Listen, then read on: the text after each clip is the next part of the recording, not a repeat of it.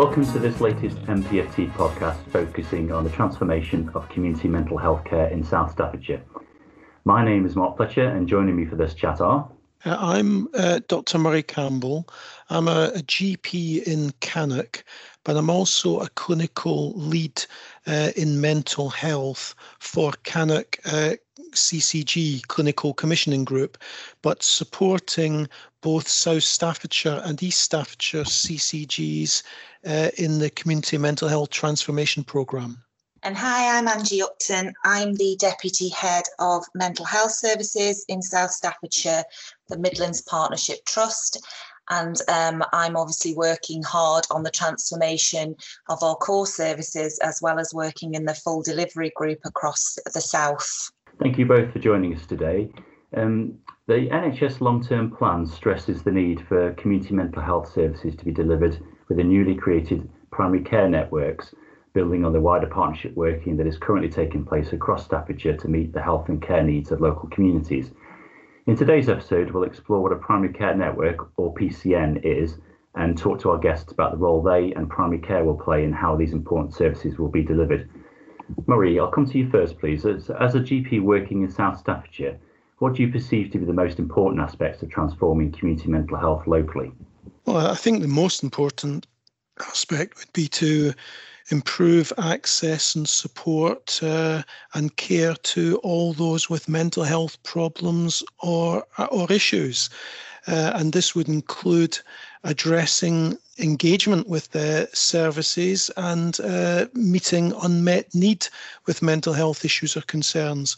And I would include the inequalities of those with physical health issues in those with mental health problems included in that. And Angie, a key part of the programme is the shift in the way services are delivered to recentre them within primary care networks. Can you first outline what a PCN is and then talk about how this shift will take place? Yeah, sure. I mean, obviously, Murray may be best placed to talk about what a PCN is as he works within one, but I can pretty much describe a primary care network as being, they were introduced as part of the NHS long-term plan, really, to provide structure and funding for services to be developed locally. So the key is around that local delivery and to respond to the needs of the patients that they serve. So primary care networks have that much more local approach and much more responsive at a local level from what we're reading, and what primary care networks were set up to do alongside the long-term plan. And Murray, do you want to expand on that a little bit in terms of your perception of the PCN? Yeah, I mean, practically they're fairly fledgling organisations, primary care networks, and ostensibly what they are in most areas are a grouping together of GP practices on a locality geographical basis.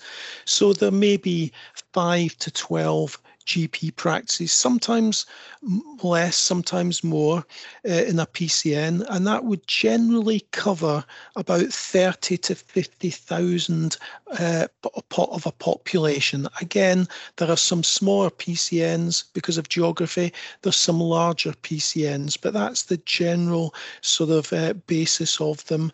As I said, on a geographical footprint, so basically based around localities. And I think the main advantage of a PCN is it allows individual practices to work to scale and then perhaps better address the needs of the population. And an example of that would be, I think what Angie did refer to, is there are possibilities therefore for PCNs to employ their own staff or clinical staff over and above what an individual general practice would be able to do. And I think this sort of dovetails considerably in with the transformation programme, is that PCNs are able to employ mental health practitioners, which are a key part in supporting this programme. They're able to employ community coordinators, which again can support the programme, and very importantly, social prescriber or social link workers who are going to be very supportive of the community transformation programme. So a small GP practice with perhaps 3,000 patients wouldn't be in a position to employ these additional roles, but a PCN would be able to employ and share these roles across all practices within the PCN. And so I'll stay with you, Murray, if I may, and this next question links to what you've just said. So in terms of how you perceive this transformation programme to be different from what has come before? I think the key aspects of it are that I think we've always been pretty good, and speaking as a commissioner here, about commissioning services. But I think so funding is very important, obviously, and there is funding attached to this programme, but there's been funding available in the past and visions in the past. But I personally think the key a positive aspect of this whole programme is the anticipated integration and collective response of all the services. And that would include general practices working within PCNs, the secondary care providers, community providers, the voluntary sector organisations, local authorities. And to my experience to date in the transformation programme is that all those systems are already involved and engaged in the whole programme. And Angie, this question is probably more for yourself. Could you talk us through which PCNs will be leading on this in the first year and what this will mean? And then linked to that, it's how important you feel the shift is to PCNs then being the centre of where this transformation will be taking place. Yeah, sure. I mean, I can't agree more with what Murray said. Up to now, we've had some great integrated work in already. So we are in a good position in terms of preparing for year one as we move through now. Early on in the preparations for our transformation work, we've been getting together way before year one commenced in April as a partnership to talk this through and what we feel it looks like and how we implement the framework around transformation. And we agreed as a partnership across Staffordshire and Stoke-on-Trent to adopt an expression of interest process at the beginning to prepare for key areas of work to be done in certain PCNs across the north and the south, and this was through year one. So in year one in the south, we've got 4 PCNs that we're going to be working with as our key areas, which are East Staffs, PCN Mersey and PCN Cannock North and Seasden. So whilst the plan is to work on some key areas with those 4 PCNs, it of course won't detract from us implementing and aligning our services in a more neighbourhood approach across our core delivery. So the plan for the key services is outlined in the transformation guidelines, as I talked about in the framework. And this is so it gives an opportunity for us to evaluate ways of working in these key areas in year one, build on the effectiveness and what we've learned from that and how we built those partnerships to be able to roll that out across the other PCNs through years 2 and 3. But we're just embarking on the 2 pieces of key work for year one for adult mental health, which will be focusing on personality disorder and rehab and recovery into year one. So those areas, as I say, will be focused around the 4, I suppose we could call them pilot PCNs for year one. But again, I just reiterate, it won't detract from us continuing to build our partnerships with all of our PCN colleagues and all of our other partner providers, voluntary care sector, local authority across the whole footprint of the South, to make sure that we begin to align our services and work in that true integrated way. And Murray, I'll bring you into this question for me. So how important do you feel this shift is going to be in terms of the way that these services are being delivered, in terms of the PCN aspects, is what I'm referring to there? Well, I think very important. I think as a GP, I can identify with many of the concerns that service users have when trying to access the current services. And I see that from my role as well, and I have the same frustrations. So that there's various sound bites attached to this program: no wrong door, no thresholds, no cliff edge, a needs-based, not diagnosis-based approach. And I can identify with that. And I see that the whole ethos behind the transformation program of embedding more mental health support and care in the community as being key with this. And that's the way to address the non-engagement based on these sound bites that I mentioned, that if we can blur the boundaries between primary and secondary care, if we can get away from this idea of specific referral pathways that are necessary, then I think that will go a long way to encourage engagement with the services. I think something that struck me when I was doing a bit of background reading is the number of individuals who don't engage with a service after some sort of referral, or prior to initial assessment, or after initial assessment. And there's many different reasons for this. But that, when I work as a GP, I often come up against people and say, I could refer you back into the service, and they say, I don't want to, because they've had one bad experience of whatever aspect of that service or pathway into that service involved.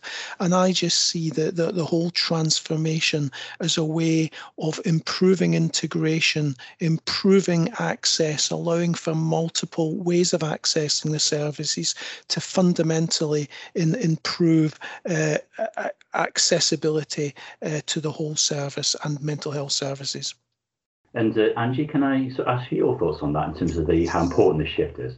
Yeah, of course. I mean, I couldn't agree more with Murray. It's been really such a great experience over the last few months to really get in and share experiences, not just with our service user groups and carer groups, which we have been doing engagement work with, but also with colleagues such as our GP colleagues and voluntary care sector, to see things from their perspective and what it's like to really have to navigate service users' path into essential services for their mental health, and where the complications are, because sometimes when you're working within those services day in, day out, those things become norm and you don't really see how difficult that can be. So it's been wonderfully enlightening and refreshing to have those open conversations and to look at things from every aspect and have this opportunity to really start addressing some of those issues for the service users that need us. Because we have to get a local approach. We have to get it more meaningful for people, that it's easier to get in, to get what you need. And you get that wraparound. We've talked about this before on other conversations about that wraparound of care. The working together piece, we've talked about working together in the past, but we really have to get a true sense of that with transformation. That we, as Murray touched on, that we don't work in isolation of each other, send a referral in and hope for the best, that we actually are building services around somebody at a local level, and all of us that are involved in improving somebody's mental health or integrated together and working with the service user together, and not in pockets and isolation of each other. So, we know working together is the key. We know it's the key to effective and efficient outcomes for our service users, and that's really the aim of the transformation. So I'll just come to my final question, and this is obviously to both of you. So, Bob Murray, I'll come to you first. So what are your aspirations for the programme, therefore, and what the landscape of community mental health care will look like when the work is completed?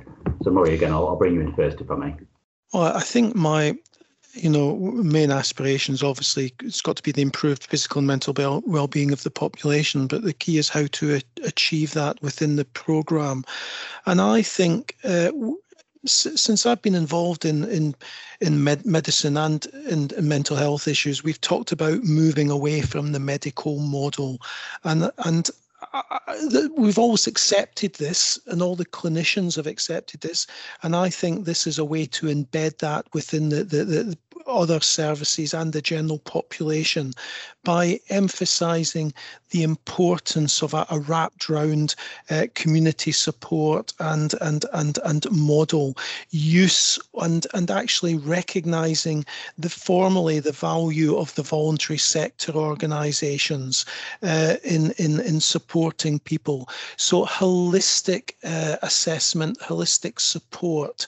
So addressing the non-medical factors, which are often more important and causative than any medical factor. So addressing housing issues, debt issues, employment misuse, etc., and accepting support and management of those issues have got equal, if not more, importance when it comes to managing the general mental health issues.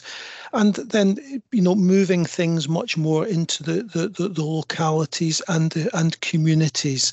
So perhaps having, my ideal aspiration would be that we'd have sort of community mental health hubs, perhaps based around general practices, perhaps based around leisure centres or whatever, providing a sort of holistic support to individuals either with mental health issues, without mental health issues, or at the risk of developing mental health issues. And even moving on in the future, perhaps to having local alternative crisis centres, etc. But fundamentally a blurring of these primary and secondary care boundaries and engagement of all the other services. Thanks, Murray. And Angie, just get some final reflection from yourself based on what Murray's just said there. Yeah, I think Murray's put that really clearly, and we've all talked about the aspirations for transformation and really been honest about what we feel we need, where we need to get to on this journey. I think that the bit about the medical model is really interesting, because obviously people's medical conditions and physical health is so important to them, but they very often don't stand alone, particularly for those that have got mental health conditions as well. So we need to make sure that wraparound occurs at a local level and it's meaningful for the service user, and to have a focus on prevention and well-being as we move forwards, really thinking about the health of the populations and how they do differ around our primary care networks, and we need to respond to that, and not put a finger in the air and hope that we've got it right, but really have a look at, which is work that we have been doing, at what the population health feels like for each of the PCN areas, and how we can start to work with our partner providers such as the voluntary care sector, our GP colleagues, on targeting in and focusing on improving the situation within each of those PCNs when it comes to mental health conditions. So, I think that finally for me about